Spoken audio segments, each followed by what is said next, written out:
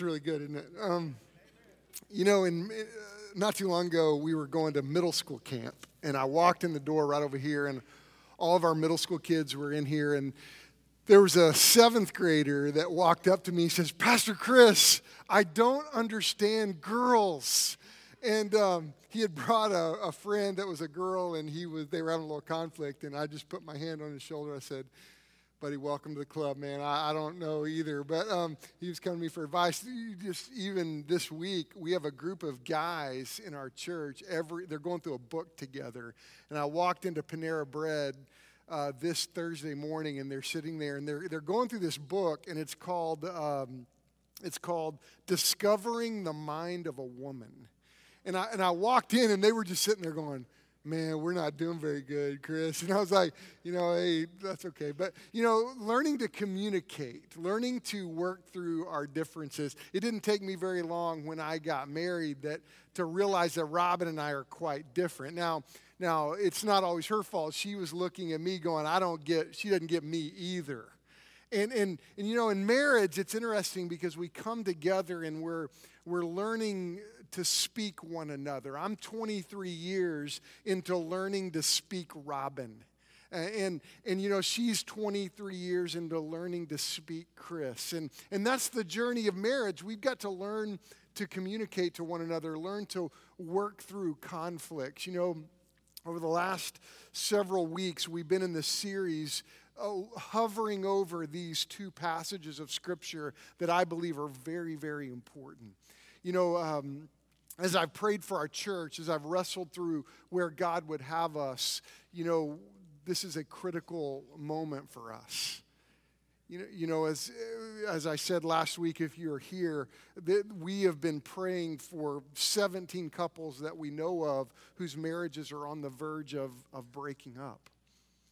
And as we prayed and wrestled through, this series was birthed out of that prayer as we get in the way of folks. Those are just 17 couples that we know of. And I know that there are many marriages in our community who are in the throes of in the fiery trials of marriage, and they're trying to discover how are we going to make it.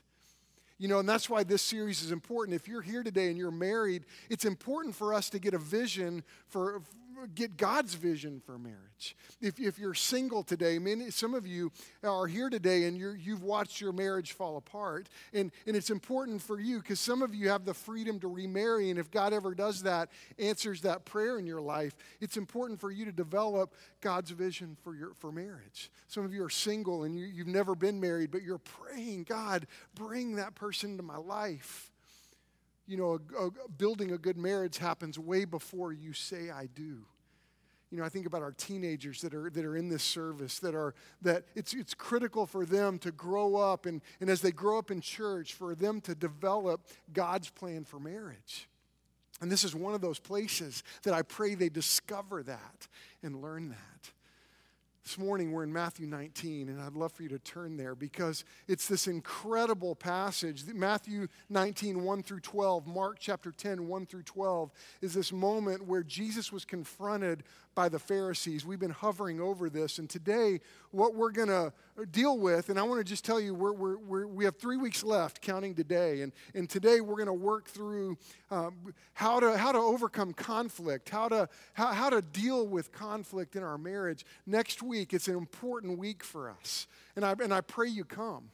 We're gonna dive into God's plan for sex. And this is a critical topic for us as a church. And we can't be afraid to deal with this subject. And so we're going to confront it head on.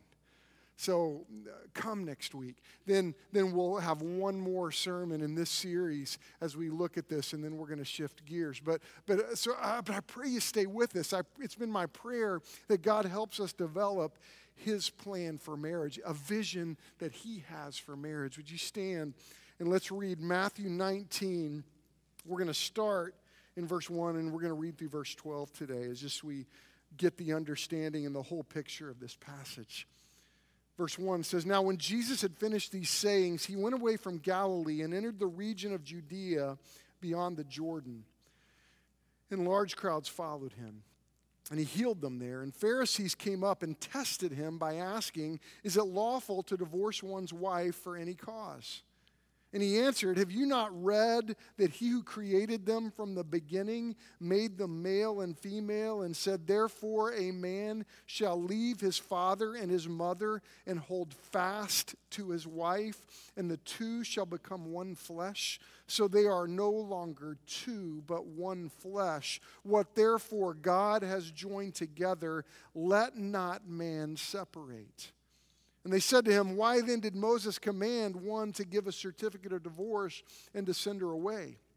And he said to them, because of your hardness of heart, Moses allowed you to divorce your wives, but from the beginning it was not so. And I say to you, whoever divorces his wife, except for sexual immorality, and marries another, commits adultery. The disciples said to him, if such is the case of a man with his wife, it is better not to marry. But he said to them, not everyone can receive this saying, but only to those to whom it is given. For there are eunuchs who have been so from birth, and there are eunuchs who have been made eunuchs by men, and there are eunuchs who have made themselves eunuchs for the sake of the kingdom of heaven. Let the one who is able to receive this, receive it. And this is the word of the Lord. Now, please be seated. Thank you so much. Now today, I want us to understand that we're continuing to look deeply into this idea of holding fast to your husband or wife. This idea you've heard that we're to cleave to one another. And the picture that I get in my mind is the picture of that reporter that I saw recently as the hurricane was going on. And he was reporting on that hurricane, and the wind was blowing. It was crazy, and he couldn't even look at the camera, and he was holding onto this pole that was this concrete pole. It was firmly fixed, and he was trying to report, and he was holding onto that. And at one point he started to slip, but he held on tighter. He couldn't even give his report.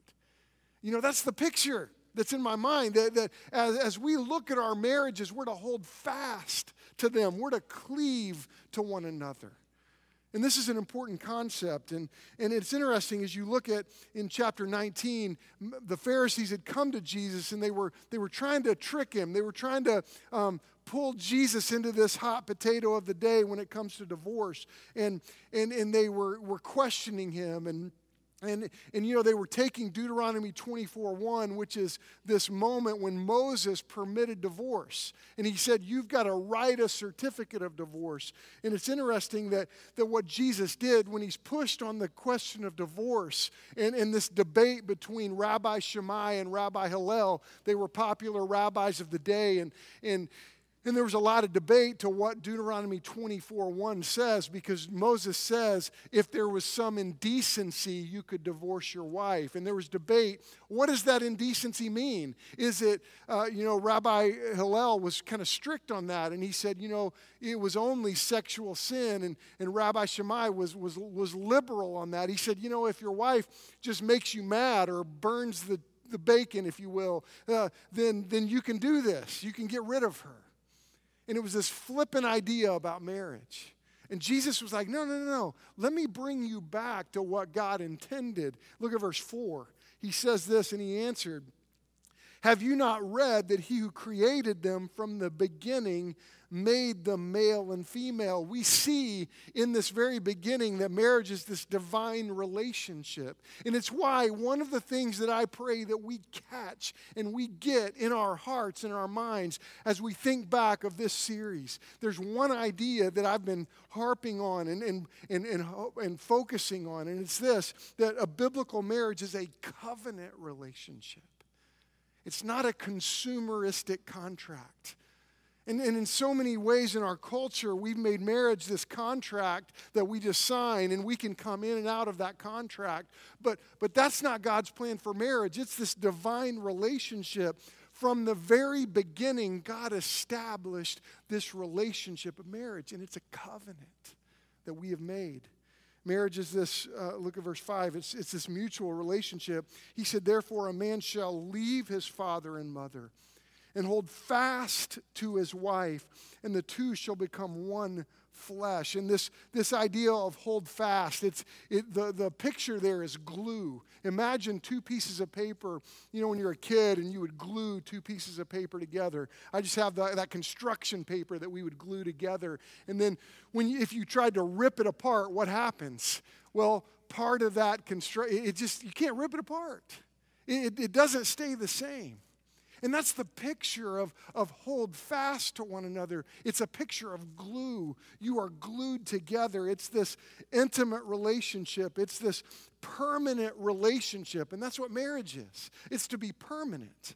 And what's interesting is the disciples or the Pharisees, they'd come to Jesus and they were like, no, we can just write a certificate of divorce. And Jesus said, no, that's not God's plan. You know, we all through history, mankind has not had a high enough view of marriage. And this is something I pray we correct, and God corrects in us, that we develop a higher vision for marriage, that marriage is this permanent relationship. Verse 8, when they were looking at we had these conflicts, and we'll just get rid of her, or we'll just end this marriage because conflicts come up. And he says, no. Verse 8, he said to them, because of your hardness of heart, Moses allowed you to divorce your wives, but from the beginning it was not so. And see, God's plan for marriage is one man, one woman for life. And this has been his plan from the beginning. But what's interesting is that we have forsaken God's plan for marriage. It's almost like we have been sucked into our culture's view of marriage. And you know, when I think about these conflicts going on with these Pharisees, as they say, you know what, my wife does something I don't like, so I can just get rid of her. No, this morning I pray that we turn our face to the skill of working through conflicts, working through our relationship with one another, as we understand one another, as we work to listen to one another. So you know, I pray we get that marriage is a covenant that we are to keep. But in order to keep it, it takes work. And we've got to learn to speak one another. We've got to learn to work through difficulties with one another, because we will face difficulties. Marriage is this relationship that I can't hide my flaws. I can't hide my brokenness. Robin sees all the mistakes that I've made. Like I've said many times, she has been a witness to my very, very best. She's also been a witness to my very, very worst. But see, the joy and the power of the title of our series, that I choose you, that in spite of the very best and the very worst, we are in the process of choosing one another, and that's a daily journey. I'm going to choose her today. And we will say the words to each other, I love you. We say that all the time. Do you know what we also say? Hey, I choose you. I would challenge you to bring that into your vocabulary in your marriage. Hey, I choose you. Do that this week, husbands. Send a note to your wife, just something of, hey, I choose you today. See, because there's power in choice. That's the most powerful kind of love. Now, when it comes to conflict, we got to figure this out. Now here, let's understand this a little bit. Let's break this down a little bit. Let's look deeply into what it means to hold fast to one another. And let's today allow the Lord to help us work through our conflicts with one another. First thing I want you to know about conflicts is this, a challenge to us, that you allow conflicts to unite your marriage. You know, you may think, okay, Chris, what do you mean? Our conflict can unite your marriage? Absolutely it can. You know, several years ago, I preached the coolest wedding. This is the coolest wedding. It was the Kratigers was their names, and the husband had graduated from West Point, and I'll tell you what, all the groomsmen were West Point grads. And they had just gotten back from Iraq together. And man, it was one of those moments that I thought, my goodness, I am so proud to be an American. Because as I looked at these young men, they were sharp guys. And they were dressed in their West Point, what do they call them? Is it blues? Yeah, the dress blues. I mean, they had their swords and they had the whole shebang. Okay, it was unbelievable. They looked sharp. And it was so fun because they, as the bride walked through in the ceremony, they hit her on the rear with their sword and said, "Welcome to the army, Mrs. Kratiger." And it was just the coolest wedding. But I'll tell you what, I've never felt so cool as a pastor. It was the wedding was on Northwest 23rd Street in Oklahoma City, and on 10th and MacArthur, around 10th and MacArthur in Oklahoma City, northwest side, there's this old castle. I don't know the history of it. It's a German castle, and that's where the wedding was. Well, it happens to be just like 2 blocks from a railroad crossing. And the wedding's going on, and it was the coolest moment. I could never have planned this. I got really lucky. But I said, "You may kiss the bride." And the second I said that, he leans in for the kiss, and a train goes, "Rrr." And I was like, boom, I was like, I felt so cool as a pastor. I got so lucky. But here's what I noticed about these young men. As I got into their weekend and got to hang out with these guys throughout this weekend, I just started noticing the bond that these guys had. You see, this group of guys had just gotten back from Iraq. And one of the groomsmen was the head of, he was a higher rank than these other guys. These are all like officers. And they were in charge of a tank division. And one of these guys was credited with saving a lot of lives in this certain battle in Iraq.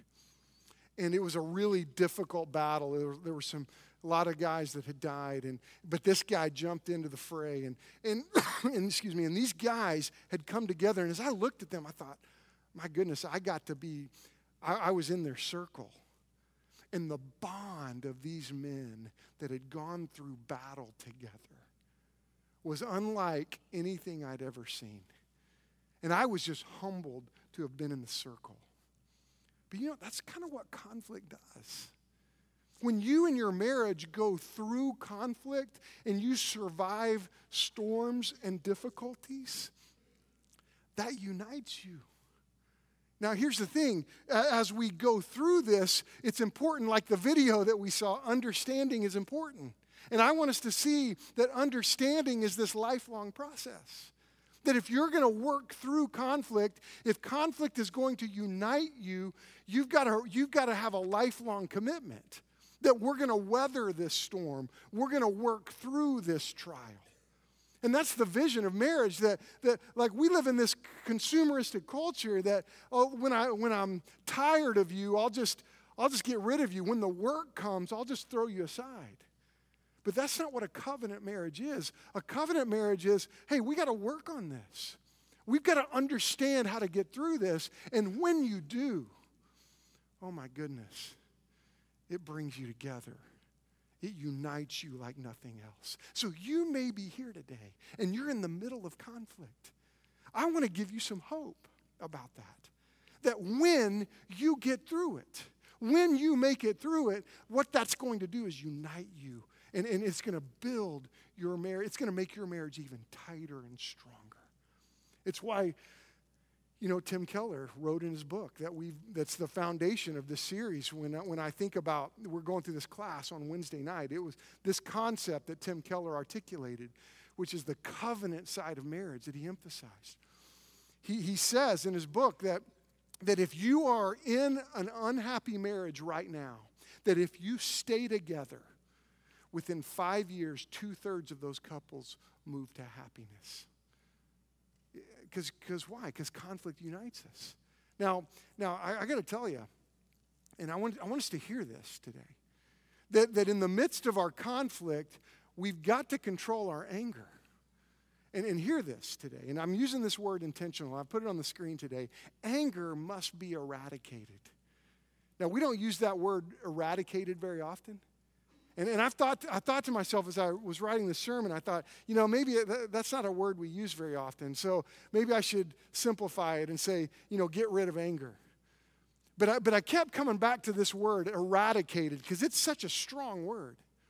That we've got to eradicate. What does eradicate mean? It means completely obliterate, completely wipe out our anger. And I'll tell you, in our marriages, we got to control our anger. Because, sometimes our anger gets out of control. And when it does, it's so devastating. I think, I pray that our children, as they watch us handle our conflicts in marriage, that your children, your grandchildren, that you model for them how to control your anger, how to control yourself. One of the most devastating things you can do as a parent is have explosive arguments in front of your kids. And if that's your habit, can I challenge you? You got to control that. Look, be the adult. Control that. This is something that I pray we learn to do. Eradicate this anger. What does the Bible say? Colossians 3, incredible passage, incredible chapter. Colossians 3:8 says this, "But now then, you must put them all away. Anger, wrath, malice, slander, obscene talk from your mouth." The Bible says we're to put that away. That as a Christian, as a follower of Christ, we're to take that and put it away. We're not to do that. We're to allow the Lord to lead us and to control our temper, to put away the anger, put away the wrath, put away the malice, the slander, the obscene talk from your mouth. And when I think about so many marriages, it's in that relationship where a lot of the anger, wrath, malice, slander, and obscene talk comes out the loudest. And we got to eradicate this. Well, how do you do that? Well, Colossians 3:12 and 13 says it. "Put on, then, God's chosen ones, holy and beloved." So it begins with Christ, God's holy ones. You got to come to Jesus. And then you put on compassionate hearts, kindness, humility, meekness, and patience, bearing with one another. And if one has a complaint against another, forgiving each other as the Lord has forgiven you, so you must also forgive. And see, when you build a marriage that is founded in forgiveness, I think about my marriage to Robin, nobody has hurt her more than me. And vice versa, because the nature of our relationship is every day. Every day she knows where I am. Every day we're connecting. There's not a moment that goes by that we are not aware of each other. And the reality is that the nature of that relationship demands consistent forgiveness and consistent reconciliation. And so it's important that we see this, that we recognize that conflicts, they will unite us when we get through it. And that's what's happened in our journey. And that's what will happen in yours. That's why this walking with Jesus and learning to say, God, you will transform our thinking. You will transform our actions. I want to challenge us to rethink conflicts. The conflict is actually a way to unite us in our marriage. Second thing, if we're going to work through conflicts, if we're going to handle this, we've got to learn to listen well. The video articulated it pretty well. Sometimes as husbands, we want to fix things. Oh, well, here, it's easy. Do A, B, C, and D. And a lot of times our wives, they don't want us to fix it. They want us to connect. And so let's understand that. Let's learn from that. Let's accept that. It's like I've had a lot of comments on the shoes comment at our wedding the other day when Robin was wearing these shoes and they were terribly uncomfortable. I'm like, well, take them off. No, they look good with my dress. Okay, that's great. You look beautiful. So I kept saying as she limped through the wedding. It was funny. Over the years we've had to learn to listen to one another. I don't know if you know this, but Brad Ayler and I were roommates in college. We lived in this house in Shawnee, and it was a bachelor pad.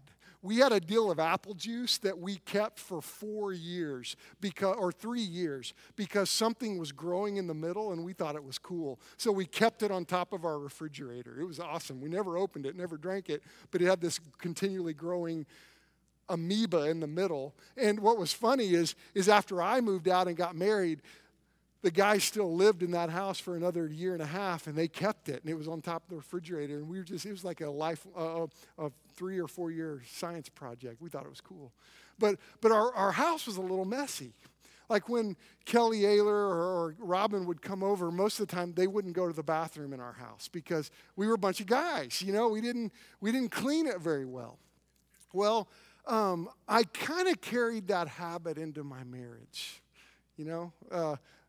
jock, bachelor kind of guy. And so when we first got married, we lived in this little house in Ada, Oklahoma. I was the youth minister at First Baptist Ada. And I had this habit that, I've broken it now. But I had this habit. I would literally walk in the door, and I would start taking my shoes and clothes off, and I would have a trail all the way to our bedroom in the middle of the floor. And Robin, it was incredibly frustrating to my wife. And so we had kind of been learning some skills in marriage. Our pastor had mentored us, and so she comes to me one day and she goes, I really want to talk to you. And I was like, sure, hon. And she goes, okay, you have this habit. There's this habit of this trail of clothes. And she goes, can I tell you how that makes me feel? And we weren't hungry, we weren't rushed, we had some time, and she picked a really good time. And I was like, okay. She goes, it's like this. It's like I'm building a sandcastle on the beach. And I was like, oh, that's a nice picture of building the sandcastle on the beach. And I build this really beautiful sandcastle, and then you just walk up and just stomp on it and kick it over. And I was going, I don't mean to stomp on your sandcastle. I'm so sorry. And but it was like one of those moments that I got it. I listened to her. And when it comes to listening well, there's a couple of rules that we follow, and this is just for free. This is not on the screen, not in your notes, but this is a couple of rules we follow. Like a rule we have in our marriage is we don't ever use always or never unless it's in the positive. And I want to challenge you to consider that. Like I'll never say, she could have said, you always drop your clothes on the floor. No, I don't always do it because there was one time I didn't do it. And as a guy, I would remember that one time, right? And so she told me that story, and I'm like, oh, I don't want to stomp on your sandcastle. I care about you. But we've decided we're not going to use always or never unless it's in the positive, like I'll always love you. I'll never leave you. But I want to challenge you to adopt that. And there have been times in our marriage that we've been in an argument and we've dropped the always, and we're like, no, you broke a rule. Oh, man, I broke a rule. And that's a rule we have. There's also a rule we have, and it's this way to deal with conflict. It's this formula. When you ... I feel ... And we'll use that formula because there are times that we will hurt one another and we don't mean to. When I feel. It's a good formula. I want to challenge you to learn to listen well. What does that mean? Focus your attention to one another. That's what it means. Focus. Listen with acceptance and understanding. This is what it means to listen well, that when you listen, you have acceptance and understanding. You clarify the question and summarize the statements. This is what it means to listen well. Clarify the questions. This is what I'm saying, and summarize the statements. Focus on what is being said over the way it's being said. Because sometimes when we're angry, when we're in conflict, we may say something in the wrong way. I want to challenge us to focus on this. Proverbs 24:3 says this, by wisdom a house is built, by understanding it is established. We've got to learn to listen well. Lastly, I want to challenge us in our marriages to guard your responses. Guard them. Guard the way you respond. Think before you speak. This is important for us in our marriages, that we think about what we're saying. Because sometimes we let our conflicts get out of control and we don't think about what our kids hear.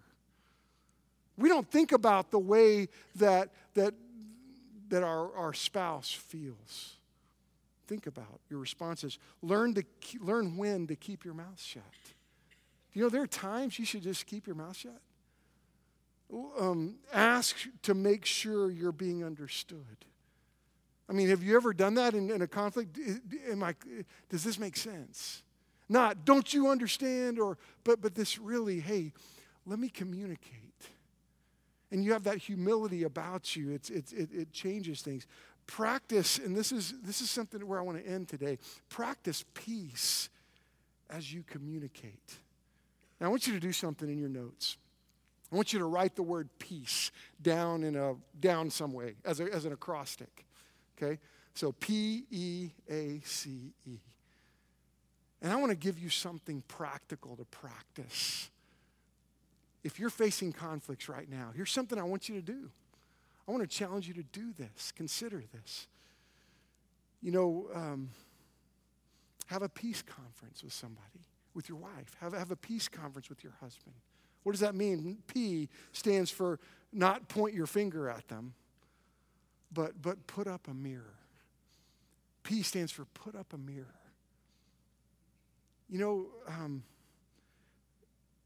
What's it like to be led by you?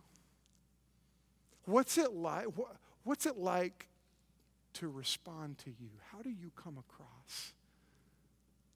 This is an important question to ask. Because sometimes we face conflicts in our marriage and we don't think about how am I coming across to my wife, my husband? Or what is my contribution to this conflict? So first of all, when a conflict happens, you ought to first put up a mirror and go, okay, what's my part in this? Because a lot of times what fuels conflict is your own pride, your own selfishness. And when you put up a mirror and go, okay, wait a minute, what's my contribution to this? That changes things. So that P first stands for put up a mirror. James 4:1-3 says, do you know where your fights and arguments come from? They come from selfish desires that war within you. And a lot of times our fights come from our own selfishness. So when you have a conflict with your spouse, or really with anybody, you got to first look and go, okay, what's my contribution to this? Letter E, empathize with their feelings. This is important. How do they feel? Sometimes when we're in a conflict, we just tend to go, I'm mad and this is what frustrates me. But if you ever stop to consider, how does she feel? How does he feel? And empathizing with feelings, 1 Peter 3:8 says this, be full of sympathy towards each other, loving one another with tender hearts and humble minds. That sympathy is recognizing your part in the whole thing. Like you know how to apologize, right? I mean, sometimes people apologize and they say, I'm sorry about that. But I'll tell you, if you've wronged your spouse, if you've wronged your children, let me just share you quickly how to apologize. I'm sorry. I was wrong. Would you please forgive me? That's a really good formula for apologizing. Because when you think about just, I'm sorry, is not good enough. Then to own up to the fact, I was wrong, there's a humility there. I was wrong. And then that seeking, would you forgive me? Letter A, which leads to letter A, accept personal responsibility. That when you're in a conflict, if you're going to really develop peace in your marriage, that you accept responsibility for the whole conflict, for what's going on, your part in this. And even if you're the one that's been hurt, I want you to know we all make mistakes. No marriage is both partners have fault in the challenges, in the conflicts. And when you begin by saying, okay, I'm going to own up to my part of this. That's part of that restitution, that resolution. Letter C, and this is important. So let's recap first. P, put up a mirror. E, empathize with their feelings. A, accept personal responsibility. C, compromise as much as possible. In marriage, you've got to compromise. You've got to come together and say, let's work this out. I mean, Romans 12:8 says, do everything possible on your part to live at peace with all men. James 3:18 says, peacemakers will plant seeds of peace and reap a harvest of goodness. The scripture moves us to bring peace to our marriage, to bring compromise to our marriage. And I want to challenge us to be willing to say, look, I'm going to compromise here. And lastly, that letter E, and this is important, emphasize reconciliation, not resolution. Do you know there are some conflicts that you don't resolve immediately? But here's the thing. If you're going to come together and work through conflict, I want to challenge us to practice this emphasis on reconciliation rather than resolution. Reconciliation means to reestablish the relationship. Resolution means to resolve every issue. You're not going to resolve every issue in your marriage. There are many moments, 23 years into this, that I look at my lovely, wonderful wife and go, I don't get it. I don't understand. I can think of ways to fix it, but she doesn't want to hear that. So I'm just going to love her anyway. And you know, the same with me. She looks at me and goes, you know what? I don't get him. I don't understand him all the time, but do you know what? I'm going to love him anyway. You see, we've got to emphasize reconciliation over resolution. There are some things in your marriage that you will never be able to resolve. But we're still called to this covenant of commitment. We're still called to resolution in our marriage. Now, it's the idea of being able to disagree in an agreeable way. And that's critical as we learn to hold fast to one another. Now, Ephesians 4:32 is the foundation of this. When you think about holding fast to one another, this coming together for a lifetime, this covenant, which says basically be kind and compassionate to one another, forgiving each other just as Christ, God, forgave you. You see, it's why we've said from almost every week, the foundation of our marriage is Christ. And if you're living your life without Jesus, I want you to know you're in trouble. Not just in this life, but it's impossible. You have an impossible reality in front of you without Christ, because not only in your life to have the help of the Holy Spirit, the guiding presence of God, but when you die, you have no hope. You have no hope when you die. And that's why I pray that if you're here today without Christ, that you don't go another day without Jesus. That you need Christ more than you need the next breath that you take. You see, if you don't take another breath, you're going to die. But the reality is, if you die without Christ, you will be separated from God from eternity. And you might say, Chris, are you trying to scare us? Not really, but I'll tell you, if you are living without Christ, you ought to be scared. You know, don't go another day in your marriage, in your life, without complete surrender to Jesus. Do you know him? Do you have him in your life? Is the Holy Spirit moving you? In your marriage, can you look at your wife, men, and say, honey, I'm doing my best to walk with Jesus and follow him? If you can't honestly say that, come back to the Lord today. Those of you ladies, can you look at your husband and say, look, I'm walking with Jesus the best I can? Let's do that. Let's hear that.